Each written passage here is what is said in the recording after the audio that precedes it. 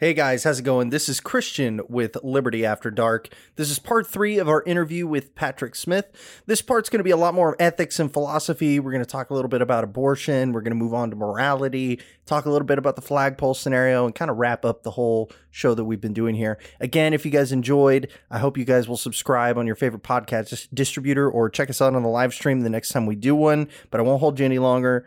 Take it easy. There were you were saying that you were trying to come up with ways to challenge me on something that we disagreed with. So let me come back at you with. So I have all sorts of topics and subjects that I think about and that I meditate's the wrong word, but like I spend a certain portion of every day doing philosophy. And what I mean by that is like devices off, me by myself, with no distractions, with my brain and a topic. And I have a list of topics in my notes that I think are incomplete, that are not completely worked out or not completely understood in my head. And or topics that I'm soft on, or objections that people have sent me where they think I'm wrong that I need to analyze and work through to either refine my position or whatever. Anyway, this is like I take this as part of my job, as weird as that sounds even to say it out loud. It's just a thing that I do and I love doing it.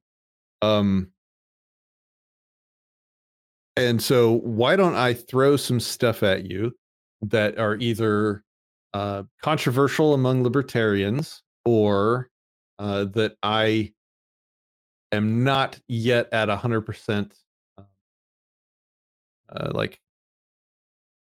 conclusive on.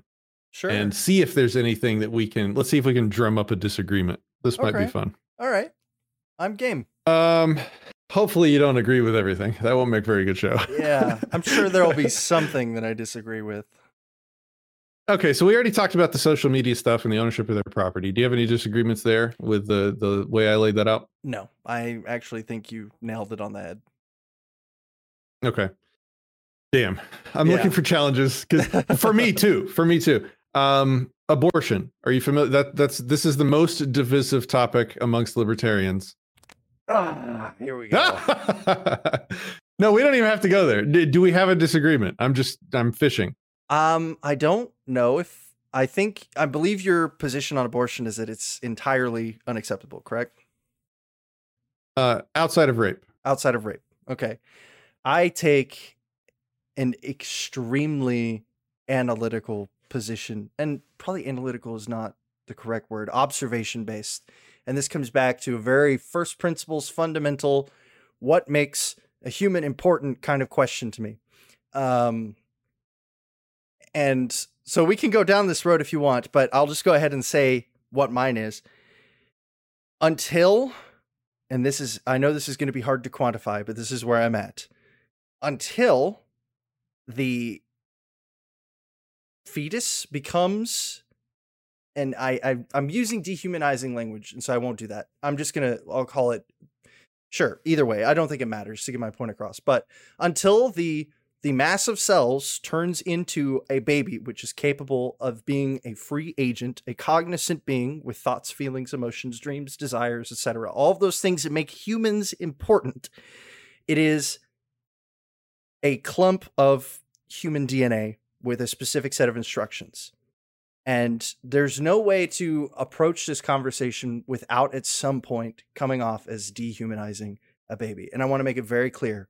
There is no circumstance where a third trimester abortion is acceptable, because that is that we have quantified. That is a being with its own individual thoughts, a complete neurological system for the most part that can be very easily traced down to the bottom. However, if someone were to tell me that, okay, a gamete met with an egg, produced a zygote, they split 30 times, the process has begun, it is stuck to the wall of the uterus. If we are to take abortion to its logical conclusion, from that point onward, it is a full human being and deserves all of the rights of a human being. When in reality, it is more akin to a thumb or a pinky that has been removed from a person's body, or just any other inanimate mass that happens to share our DNA. That's the only way I can approach it logically and be consistent and say that this is this, because rights have to come from somewhere, and it's not just our DNA pattern that makes us deserving or at least warranted of these rights, right? It is the greater human consciousness that brings us here. So I probably screwed that up somewhere because I was not exactly prepared to have this conversation, but hopefully that pleads the beginning of my case at least.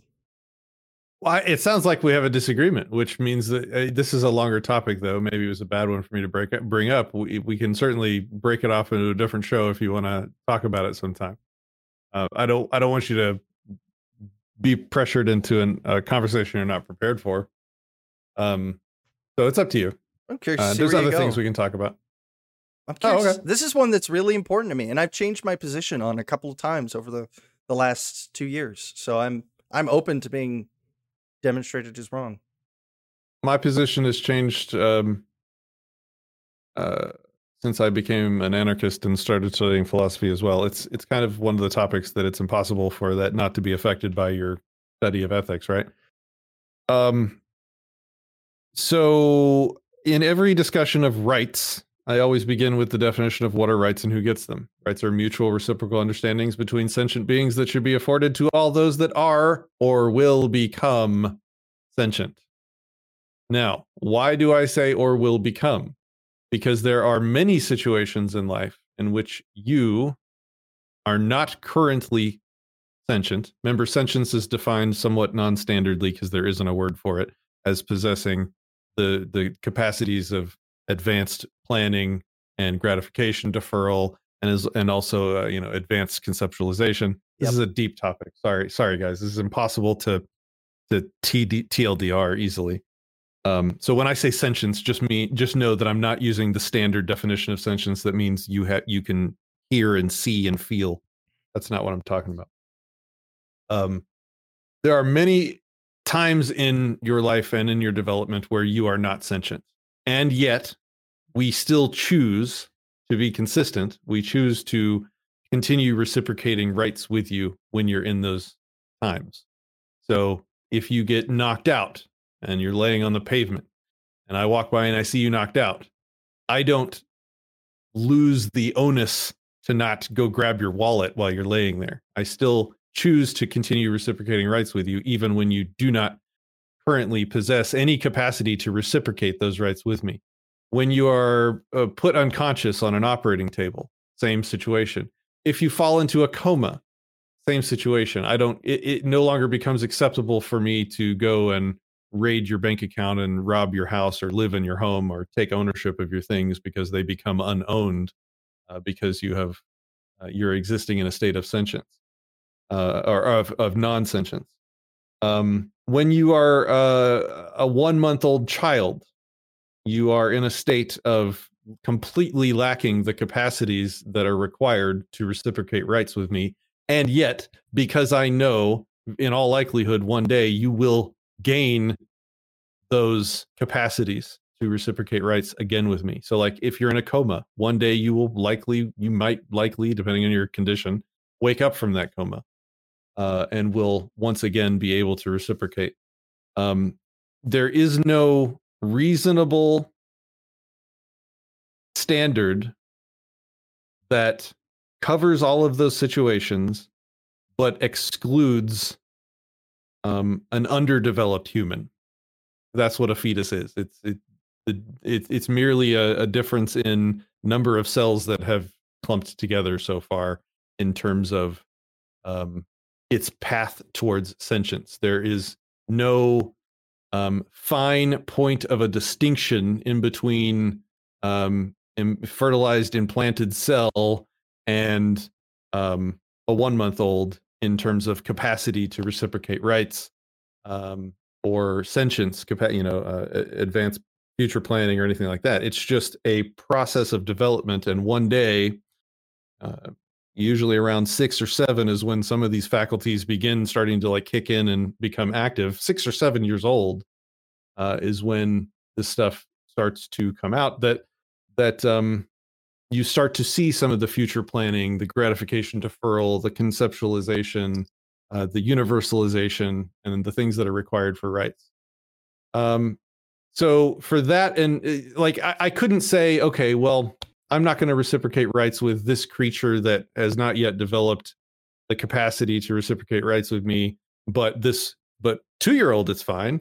And also comas. And also, blackout drunk because you had a bachelor party or something. Like we had, it's important to be consistent, and it's important to be without sort of arbitrary exceptions when we're talking about something so fundamental as reciprocating rights. Like, how could I say that it's acceptable for me to kill an 8-month-old fetus because they are not yet sentient, but also when I am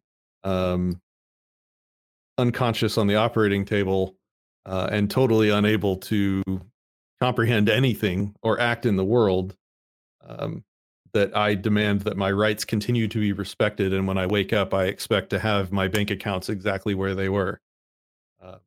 I think I have yet to find a good exception to that consistency that is required. And I see that comments have been buzzing by. I have not read any of them. I have not as well. I'm sorry. I've been listening intently to what you've had to say. So there is only one situation that I can think of, and that is with a human child, where we would afford rights to something that has not yet demonstrated the capacity to already do so. Even in the situations where someone is blackout drunk, where they are, in a coma or whatever, they have already exhibited the capacity to reciprocate rights. You don't have to then prove that the person can reciprocate rights. They've already shown that they are sentient before they blacked out or whatever. Maybe not to you specifically, but one can reasonably assume as a human being living on this earth without otherwise told that they have that capacity. And if they aren't, then, maybe the circumstances will change. But without going down that rabbit hole, the reason that I have such a hard time wrestling with this is because all aggressions are based on someone, like we said, the mutually reciprocal rights have been violated by somebody, right? If I were to remove this, like, I'm talking very beginning, Sherry brought up the idea, I'm not convinced that life begins at conception, but if we're going to be ethically consistent, we have to accept the fact that when the sperm touches the zygote, fertilizes, sticks to the uterine wall, from that point, plan B, all of that is off the table. Because at that point, you have created all of the things that you need to, if everything goes its normal course, create a fully fledged human being capable of reciprocating rights. To be specific, plan B stops implantation. But even then, you still have, wait, are you talking it? I thought it kept the fertilized egg from sticking to the uterine wall.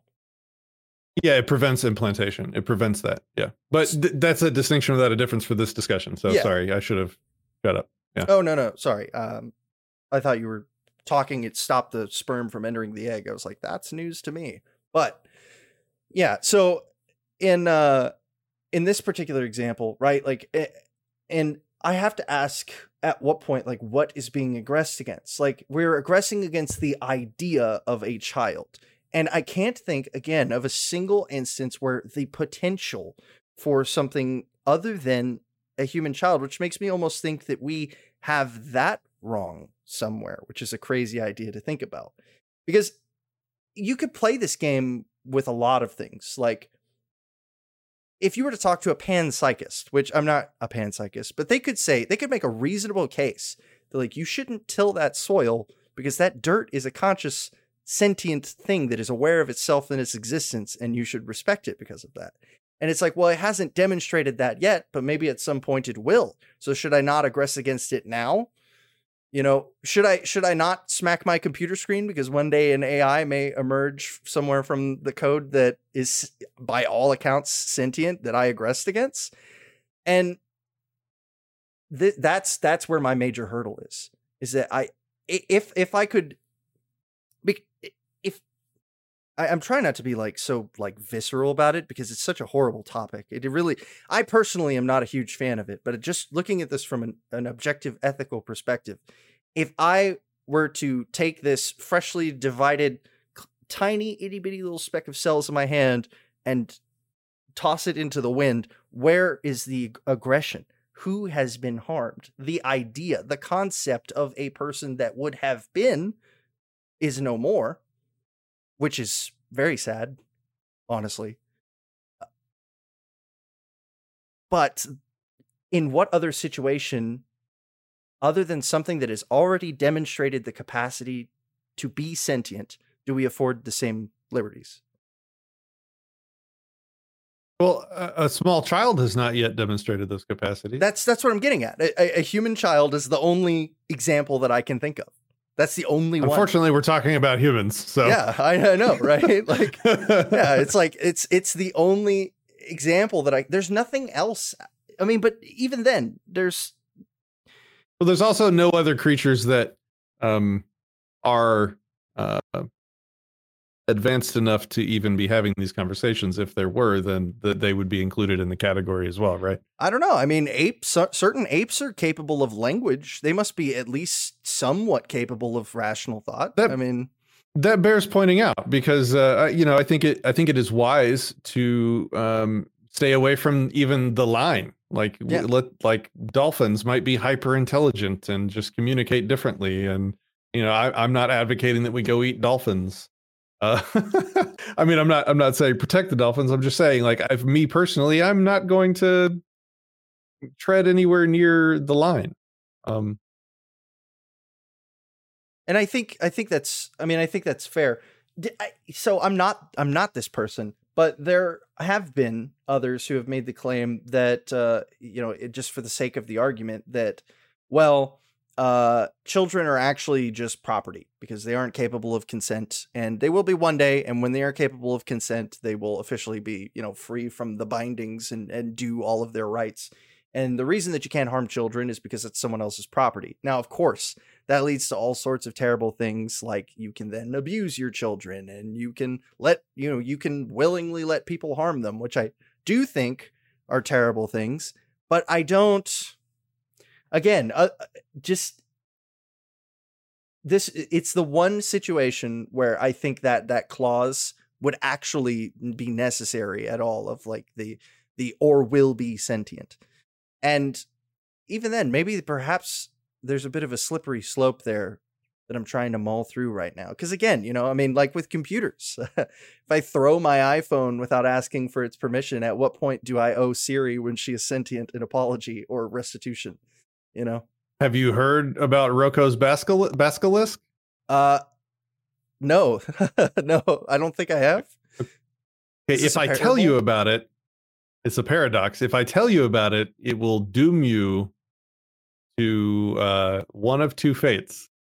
All right, I'll be doomed. I'm interested. All right. I will tell you about it. So this is a thought experiment about the potential risks of developing artificial intelligence.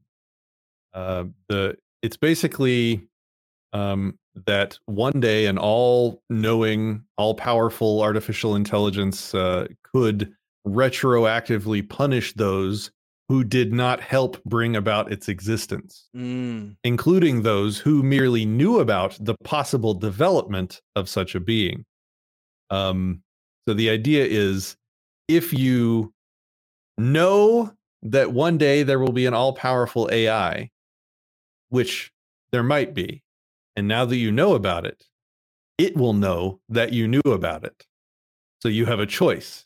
Do you help it come into existence, or do you not help it come into existence, knowing that it may punish you later for your choice? Now, the paradox is in that, having heard merely about this paradox, at least some percentage of the population are going to be motivated more than they would have been before they heard about it to help it come into existence, thereby more possibly ensuring that it does come into existence and punishing you if you don't also help it come into existence.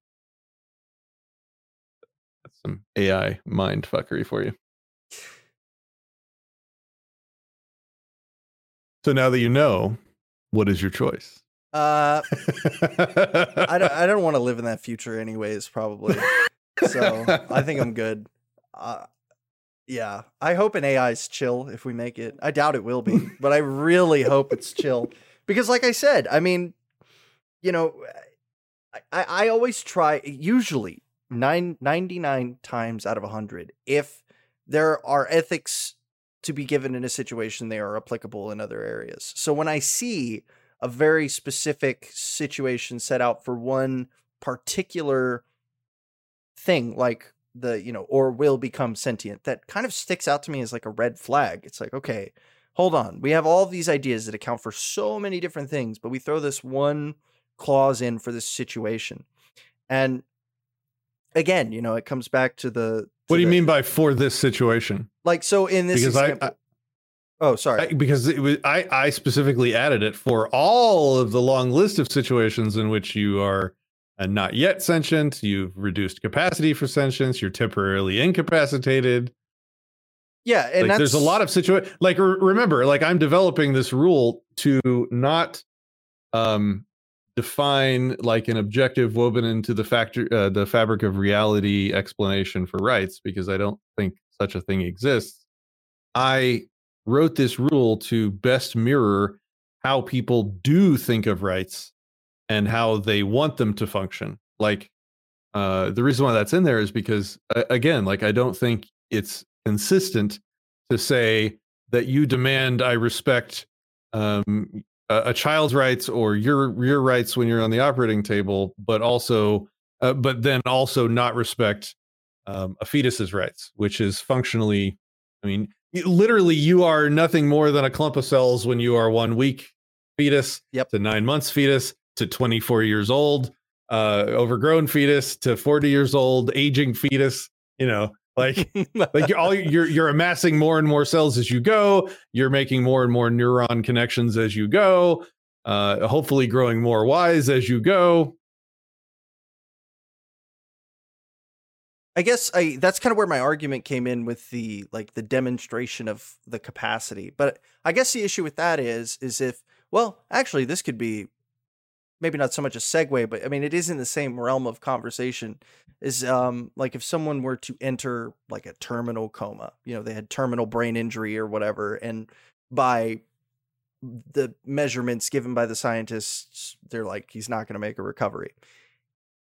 Well, he could. There's always the 1 in a billion shot that he could. And he's already demonstrated the capacity for sentience before. So does the doctor just get to pull the plug on your meat flesh that is now there?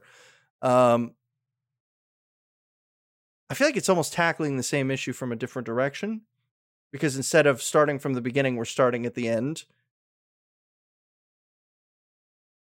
Which I guess is where me coming at it from the perspective of, and has shown the capacity for sentience, and you coming at it from the perspective of, what exactly was your wording again?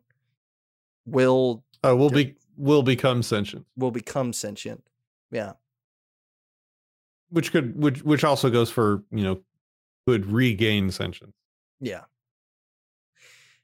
The reason why I don't think like having shown sentience is a good standard, because again, you're erasing children in the first 12 years of your life before you really achieved higher faculties to begin operating with rights in the world. Like that's not like, you can't argue. There is no non-arbitrary distinction for between a 6-year-old and a 9-month-old fetus, or whatever, 1 month-old fetus.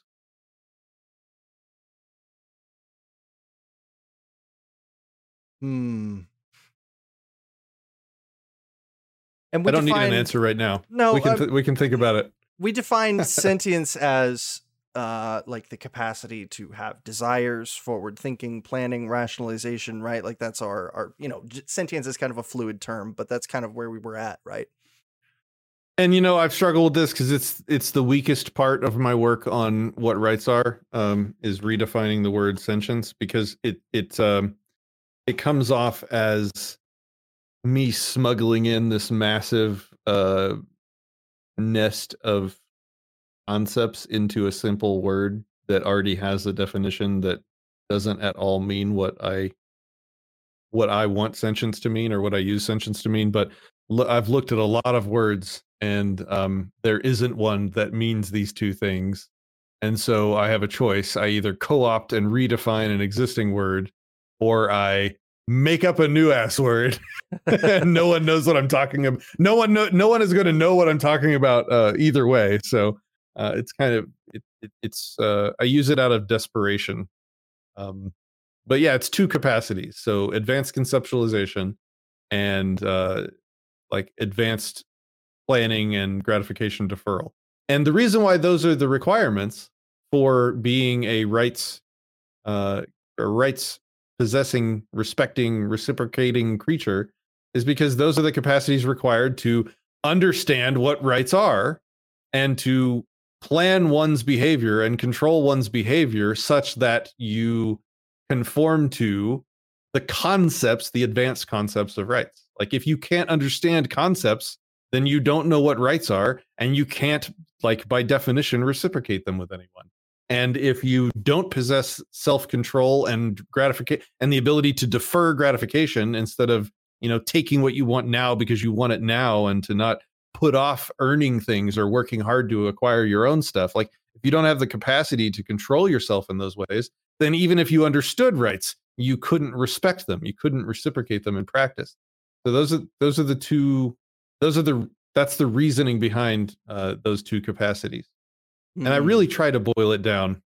But I haven't read anybody else, and I've looked, I haven't read anybody else that has done this type of work on rights. They always have some kind of superstitious definition for rights. Well, it makes it easier. Superstitious, or it really does. Yeah, if God, if God bestowed rights upon man, poof, there you go. Yeah, we have rights. Yeah.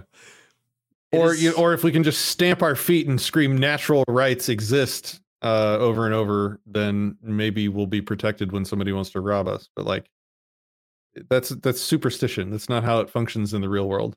Yeah. If somebody doesn't respect your rights, then your rights are equivalent to not existing.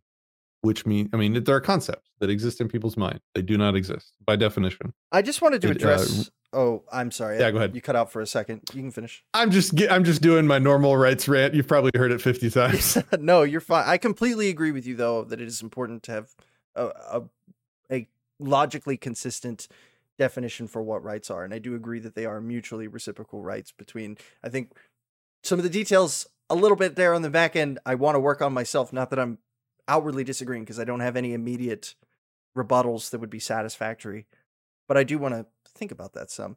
But Sherry was talking a little bit about how I need to scroll back just a little bit. She was talking about, I'm saying you can be technically right on applying the NAP, but ethically wrong. And then in the next comment, she says, for me, the NAP is the beginning of morality, not the totality of morality. I think you're using two different sets of words but you're like on the second one is much more on the ballpark, in my opinion, that, like, as long, in theory, and correct me if I'm wrong, if you are in compliance with the non-aggression principle and affording rights to the people as defined in our what we've already agreed to as the definition of who is deserved or who should be granted rights, then, or reciprocated is what I should have said, then at the end of the day, anything past the non-aggression principle is just an individual's morality, right? So she gave the example of someone being evicted from their apartment and having nowhere to go because they can't pay rent is ethically okay, or is NAP compliant is what she said, but not ethically okay. But I think it's important to make the distinction that it would be morally, in your opinion, not favorable, not so much ethically. Yeah, these words are messy by design, by the design of people throughout history, churches, governments, emperors. They have taken these words and defined them in ways that improve their leverage to control people through their moral compass. Like in the same way your empathy can be weaponized, so can your wish to be good and to not be evil. That can be weaponized against you as well. And they are weaponized through the use of morality and ethics and good and evil. And to be called an evil person is a very psychologically weighty accusation to make at somebody that will likely affect them deeply.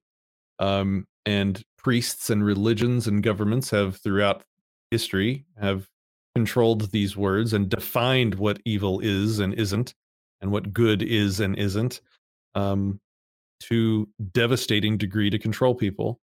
And so when we're having these discussions, the first thing we have to realize is that language is a lossy thought compression algorithm, that none of these words have objective definitions. What is important in these discussions is only that you understand the concepts I'm trying to communicate to you, and that I understand what you're trying to communicate to me.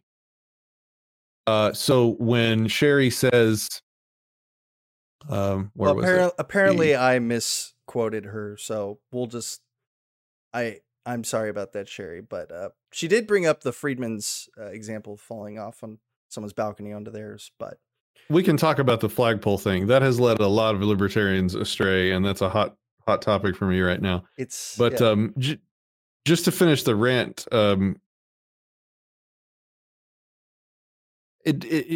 we have to agree to have the discussion. We have to agree on what morality is and what ethics are. You are probably meaning something different than I am. And because I can't hear your voice right now, I guess I'll just give you mine and tell you what I think and the way I'm trying to elevate these words. So when I call something evil, I define that specifically as a NAP violation, because for the first time in history, if we do that, evil gains an objective definition that can't be manipulated by religions and powerful people and governments and popes and politicians.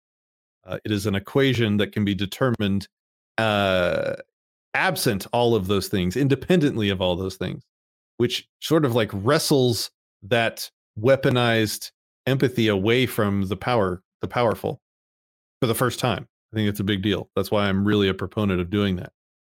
I think that using that method, we can apply an objective definition, objective used in this sense as not subjective, definition of what is wrong, what is evil, what you can attack somebody for doing specifically. Those are NAP violations. If something is a NAP violation, you can use force on that person to prevent them from doing the thing, or even to achieve restitution if needed. That, I think, should be the hard, black and white, rigid, crystal clear line in the sand for evil. Now, a lot of people then say, well, that's the definition of evil. What's the definition of good? Like, a lot of religions will tell you good is altruism. Objectivists will tell you good is selfishness. So there's all sorts of different ideas on the morality of good, which I think is another half of morality that I don't talk about much, because I don't see any objectivity in it. I think there are better systems that you could choose to use for what means good to you subjectively, personally, but I've never found an objective way to define what is good, because it's a value judgment. It's based on, you can't make a value judgment without first stating your goal. So to call something good, you have to have predefined a goal that thing that you're calling good is in alignment with. Wow, this is like, hopefully I'm making this clear. Well, it's like objectivists. They have the virtue of selfishness. You know, I mean, would other people consider that good? No, but inside of the non-aggression principle, there's nothing wrong with someone saying that is good. It's not like it's a logical fallacy for them to claim it as good, because it is inherently subjective.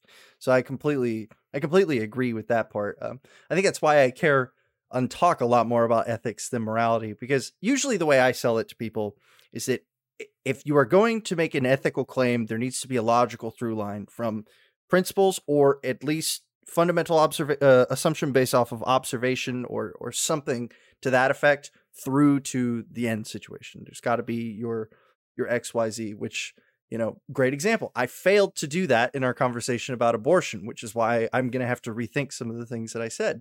because you brought up some good points. But if I was just, I love that, and I can't wait to continue that conversation later. Yes. That's like when somebody says, "Hey, let me think about that." Dude, back off and let them think about it, and your next conversation will be better. That's a big lesson that people should learn. Yeah. Anyway, sorry to interrupt you again. No, you're fine. I was just going to say that, yeah, and morality is like the spice. But, like you can, like you said, you can define good and evil with whatever you want. And there isn't anything you can really ground it to. Like, I think your explanation of evil is probably the best one I've heard in a long time. Usually evil is defined as something really esoteric, like a universal negative force on, whatever. But I've heard all sorts of whack definitions for evil in my time. The most popular right now is that which results in a net negative to the most people. Yeah, which is just collectivist drivel. Hopeless. Yeah. Yeah. Unknowable, hopeless garbage. Yeah. Yeah. And so that's why I typically just steer away from all of that. But I do think that this segues perfectly. And I think we're on the same page. I just want to make sure about the Friedman flagpole problem, because this is one that has also been burning in my heart, but for not so much the question itself, but for what the question implies in people. So if you want to go ahead and talk about that some. Oh, the short version. And I'm planning a video of my own on this soon, and I don't want to burn the content yet, but I'll give you a little bit of it.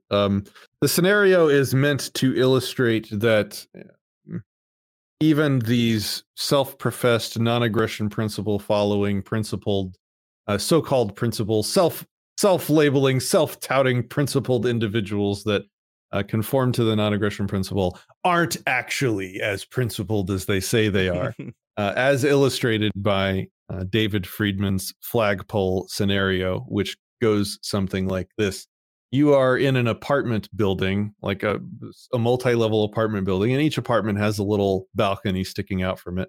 This is not going to be verbatim word for word his words, but this is the gist of it. And your apartment is on one of the upper floors, and you're out on your balcony. And for whatever reason, you accidentally fall off the balcony, and you are about to basically fall to your death. Except on the way down, you just luckily so happen to grab onto a flagpole that somebody had sticking out from their balcony, effectively saving you. You're grabbing onto this flagpole, and it saved your life because you didn't fall to your death. Except that the owner of that property walks out on the balcony and says, "You're trespassing. Get off my property, let go of my flagpole." What do you do? So this puts you in a situation of A, you refuse to let go of the flagpole, willfully admit to desiring to violate the non-aggression principle, undermining your entire self-professed ethical framework, which makes David Friedman and Jim Jesus smile gleefully. Or you let go and you fall to your death and you die. So you die with your principles, or you live without them. What would you do? I don't want to be a state of nature being, so I'm gonna have to let go of the flagpole. As much as it hurts, and I hope that I have the fortitude to do so. I think it was in one of the chat groups wherein someone brought up like we're just a bunch of chemicals in a brain. You never know what you'll do in the heat of the moment kind of thing. And, maybe to some degree that's true. I don't want to get too far into the free will or the lack of it topic, but I know the ethically correct answer. I have the physical capacity to do the ethically correct thing. To do anything else is to knowingly, willingly return to the state of nature, at which point I'm free game. So I couldn't do that. I could not rescind all of my rights like that, because at that point, I mean, that's everything. That's all we have that separates us from the cattle. The reason why it's such a successful argument is because if you let go, you said you wanted to maintain your state of being as a a non-state of nature being.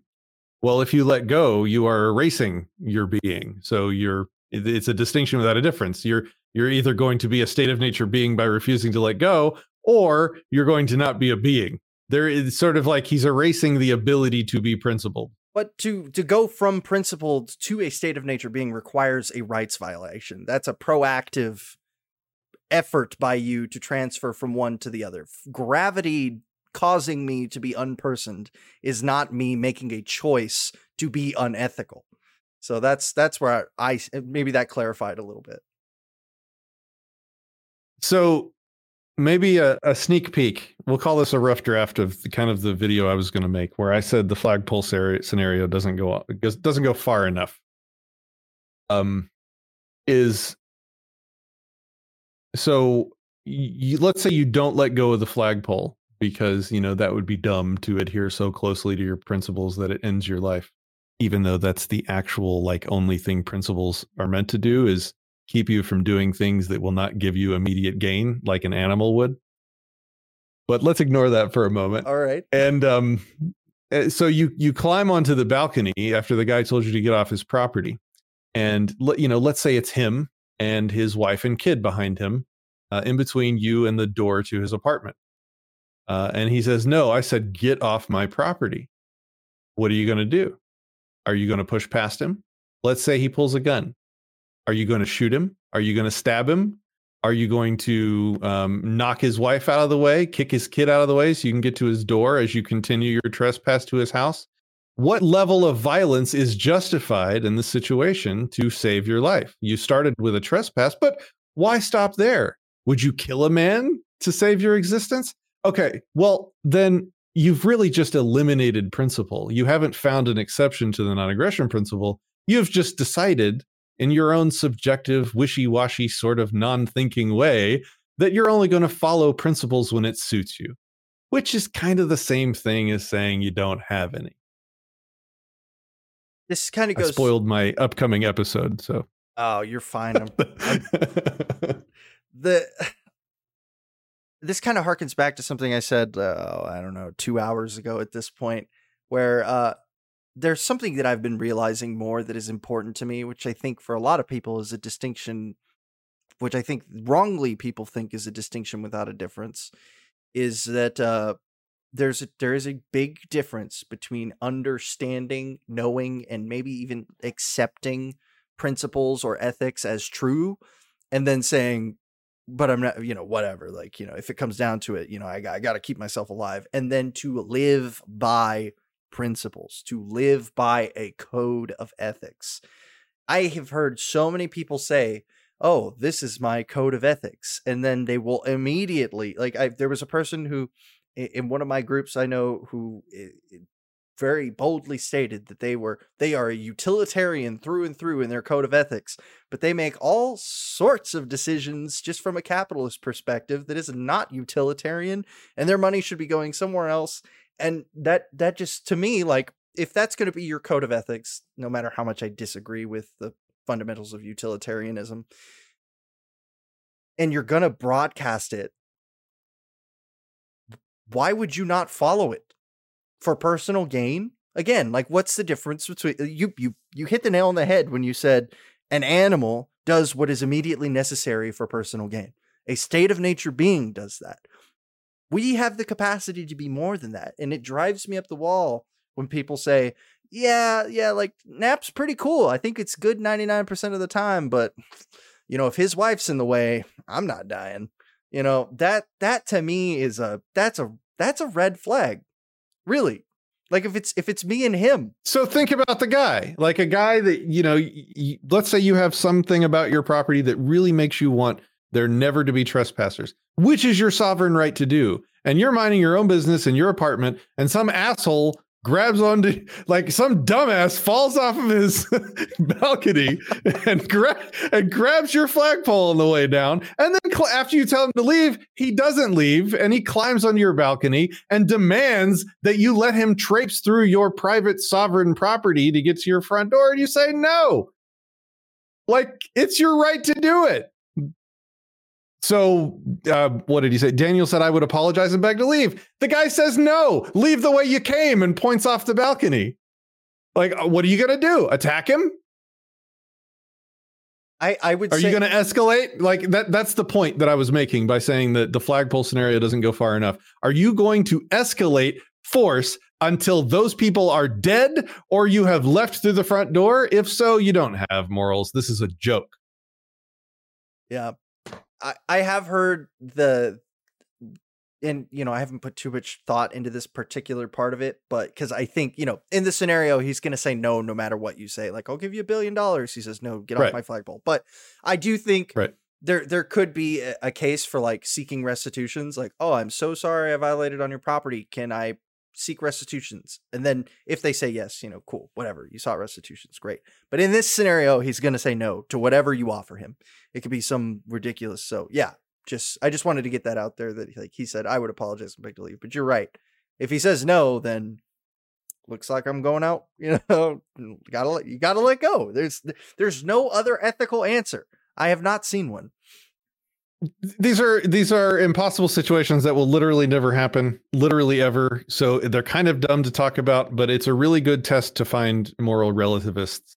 And it's a really good test to find people that, consequentialists are consequentialist, inconsistent, because if the rule is you get to make up the ethical framework you abide by on the spot as the situation changes, just based on kind of what you think will work out best for the people involved, that is the same thing as saying that you're a creature that exists in nature and will just kind of navigate through life, leaving the dangerous creatures alone and being the dangerous creature when it suits you. Like, you have left the realm of ethics. I don't think people really, I mean, I'm going to make a bold collectivist statement, forgive me, but I don't think enough people understand what it means ethically to be a state of nature being. Like what it means to return to monkey for the meme term. Because there are some massive implications in society for when you say, okay, I have no longer reciprocated rights. It's a two-way street. And I don't think people get that. I think they think that it's like, oh, well, I could just seek restitutions and then they can't kill me because then that'll be bad of them to do that. And it's like, they have no obligation to you after you fail to reciprocate rights. If you want to seek restitution, this isn't like the school shooter who gets go kill a bunch of kids and then I give up at the very end. It's like, well, yeah, we don't really do that here. It's I think it's just a reality of this part of ethics that if more people understood, I think they would take it a little more seriously. It clashes directly with the people that talk about objective morality as something that exists independent of man's mind. And independent of man's decisions to control their behavior in ways that are often less optimal for their own personal gain in life. Like the natural law people that talk about natural law as if it's an objective thing that exists outside of man. And I try not to talk disparagingly about them because I literally was one for like almost half of my life. So I totally understand. It feels super good to sort of appeal to this authority that exists outside of people. And, you can dismiss arguments by saying, oh, no, you're wrong. Objective natural law exists. Didn't you read the founding fathers? Yeah. I was a constitutionalist. Yeah, I remember. Yeah. Natural rights. Duh. What are you dumb? Yeah. Of course. I mean, wouldn't it be cool if that existed? Wouldn't it be cool if a natural rights security guard jumped out of the ether when you were about to have your rights violated and, took care of the problem? Unfortunately, that doesn't work. The only way your rights exist are if the people around you choose to respect them. Then they become more quote unquote tangible, just because the people around you are respecting them. But the most important thing about it, and I've said this many times, the most important thing about it is having an accurate understanding of what rights are and how they aren't tangible and don't objectively exist unless the people around you respect them, is that you realize how unprotected you are and can take steps to defend yourself. So like if you think worst case, if you think the government protects you, then you're not going to take any steps to protect yourself. Second worst case is if you think natural rights protect you, then you're going to take less steps to protect yourself because you'll think, well, I have natural rights. No one's going to disrespect my rights. Well, that doesn't exist either. So it's just you. That's what it is. It's just you on your own in the universe, and it's just the people around you on their own in the universe. And all the people involved can choose to act in all of the ways they want to act at any given point in time. And it's on you to make sure that you're surrounded by people that you can trust and to reciprocate rights with you. And that is how you maintain safety. You protect yourself, you control who you let get close to you and get around you, and you watch the people that are untrustworthy. There's no system of natural law woven into the universe, and there's no, government or constitution magic paper that will do it for you. It's on you. That's what I think is the most important discovery or implication of my conception of rights at this point. I would entirely agree with that. I think the idea, like I said earlier, to just kind of reestablish that, I wanted to read this comment, but I think the more I learn about ethics, the more I learn how important they are and the consequences of not following them and how grave that can be. And this kind of ties into what Adam said here. He says, seems like a fundamental respect for life is critical to the foundation of reciprocity in these scenarios. I think if you have a fundamental respect for life, it makes it a lot simpler for you to comply with reciprocity, but you don't necessarily have to. You can just be reciprocal without that inherent belief. That's like the I don't want to go into a whole nother rabbit hole, but that's like the people who say like, oh, I never consented to the non-aggression principle. And it's like, well, joke's on you. You're in compliance with it until you're not. So I don't care. And you probably want to be. Yeah. It's like, I don't care if you didn't consent to the non-aggression principle, because until you aggress against me, at which point you'll have violated the non-aggression principle, you're in compliance with the non-aggression principle. So it's a moot point. That's the whole thing. It's so non-interventionist into you as long as you don't hurt anybody or aggress against them. Sorry. I had to get that out of my system. Yeah. No, that's good. It's good. I mean, if it wasn't this simple and boilerplate, then I don't think it could function on mass scale. Like, it's got to be stupid simple. It's got to be really basic logic. Otherwise, it's not going to work. Yeah.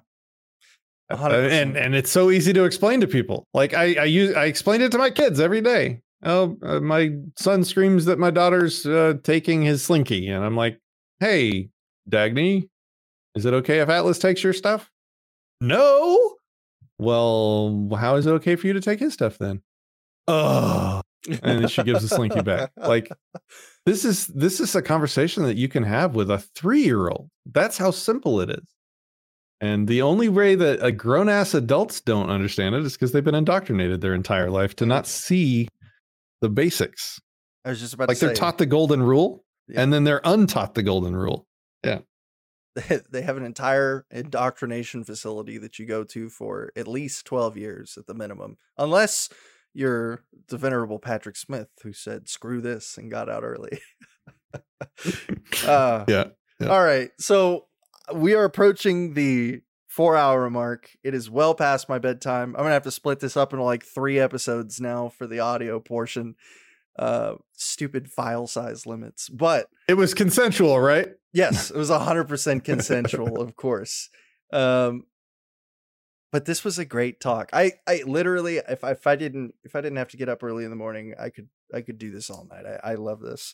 And we got into the meat a little bit later than I expected to, but I'm glad we continued our conversation. I have more to think about. I have learned a lot and gained some insight, and come away from this conversation a better person. Think about our topics, and if you find exceptions or disagreements, you are honor bound to tell me. All right. That's all I have to say. If you want to be my friend, you have to tell me when you think I'm wrong. Okay. I 100% will let you know if I think you're wrong. I won't even think twice. Well, I will think twice about it to make sure I'm not dumb, but then I'll say it. Yeah. And say, hey, bitch, I think you're wrong. And then tell me how. Fantastic. 100% can do that. Well, so we do have an announcement really quick about you, that I think some people may not know already, and that is that you are going to be hosting some debates for the Anarchapulco live stream event. You want to talk about that a little bit before we wrap up? Yeah, this is true. We, and I'm not talking about Royal We. I'm actually talking about Kaysen and I. Kaysen's my producer. We have a rule about, like we talked about this earlier. We don't have content that provides medical advice, just in any form. Like, unless it's something obvious, like talking about masks, or something that we are intimately knowledgeable on. So, like, I don't interview guests that are telling you about cures for cancer, and on either side, like THC or chemo. Like, I just don't do that unless it's a debate, and then I have them on together. And so that precluded us from being involved in a large part of the stuff that happens at Anarchapulco, because a lot of the speakers there talk about all sorts of topics that many of which include medical advice, which, like I said, it's just we have a rule against that. So I thought that I was going to be totally out of the loop and wasn't going to get to help with Anarchapulco much, but it turns out I was wrong. They were actually very accommodating and appreciative of me standing by my principles on my standards for what I'll be involved in, which was really refreshing to see. I love that. Like, that's freedom, guys. That's what anarchy is. Oh, you have standards and rules that I may not agree with. That's fine, man. You do you. I want you to be happy. This is what they did. And so not only are we able to be involved, but I'm pretty much going to be involved in my favorite ways to be involved, which is going to be moderating debates. So during the day, around lunchtime, I think we might be doing an interview each day for the 4 days of Anarchapulco. But in the evenings, each of the 4 days, hopefully, if I get all the people wired in time, we're going to have one debate each day. Each day is going to have its own theme. Like one of the days is health and wellness, and so we're going to have a vaccine debate. And another day is going to be cryptocurrency and agorism and activism. I think, no, cryptocurrency and agorism. And we're going to have a Bitcoin debate. I can't tell you who yet because it's not confirmed, but they're two of the largest names in cryptocurrency. If it happens, and they're both anarcho-capitalists, which will make it even better because it's going to be two principled big names in Bitcoin that have a fundamental disagreement, which is, that's what I live for, is debates. So then there's two more debates that have not been announced yet. So yeah, cool. I'll be moderating those in the evenings each day. I'm interested on the cryptocurrency one, especially with the focus on agorism. I've become a little perhaps jaded on the idea of agorism as of late, as a concept for undermining the government, as a movement. Now I want to talk about agorism, and you have to go. I mean, damn, no. We can do this later. Okay, yeah. Well, we have something to talk about next time, right? Or the next time we chat. Yeah. But yes. So make sure, if you guys are still here, which actually quite a few of you guys are, I'm very happy that you guys stuck around this long. It was a great conversation. Make sure right now, whatever you're doing, whatever device that you're on, I don't care if you have to close me to do this. Go to Disenthrall, subscribe, follow. Go to Intercast, subscribe, like. Hit the bell icon, all that jazz. Go to disenthrall.me/platforms and go to all of those. Literally every single, click on every link, go to all of them. That way, if anything is to happen, you have every distribution method possible to stay in the loop with Patrick's content, which is something great that he does, make that accessible to everybody. We got to get your subscriber count up too. Like, if y'all are watching and you're not subscribed, hit the dumbass button. Come on now. Thanks. Yeah. Any final words before I do the wrap up for the show? No, man. I enjoyed it. Thanks for having me. Sweet. Well, if you guys enjoyed the show, make sure you like, comment, subscribe, hit the bell button, all that stuff. If you disagreed with anything that I said, which I know at least a couple of you did, leave it down in the comments. I'll give it some time, think about it, and give you a response if your comment is worthy. Make sure, if you aren't yet and you have missed any of the prior shows, to check us out on the podcasting format on all of your favorite distributors. That includes Spotify, Stitcher, iHeartRadio, Google Play, Apple Podcasts, etc. Yada yada. You can find it wherever you want it. And that's it. So I have one more announcement. We are officially going to be weekly on Sundays. I found a time block that works well for me with my schedule. And so we're going to go back to weekly shows, but instead of Saturdays, we're doing Sundays now. So it should be fun. What's your format going to be? Are you going to do mostly guest interviews, or are you going to do your own content, or what are you going to do? I want to split it about 50-50. I want to do 50% me, 50% kind of like sort of like the talking head stuff I was doing when I was getting back into the Liberty After Dark thing. And then, but I would love to continue to interview people. I feel like this is where I personally grow the most. So maybe it's a little, maybe it's a little selfish of me to want to do so many interviews, but I also understand, like you said, there's an economy to it. So it's not always possible for me to get interviews for people, but I love doing this. So that's why I love interviewing people. Yeah. Yeah. Like if I can't get people to contact me and challenge my ideas on my social medias, then I can corner them in interviews and get them to challenge my ideas. There we go. Yeah. On the microphone. Yep. Awesome. Great. It was great having you on. I loved every second of it. This is one of my last interview was one of my favorites, and I felt like I did a sucky job on that one, but this one is now one of my favorites as well too. Great conversations. So I am honored. Thank you. Well, everybody take it easy, and I will see you next Sunday.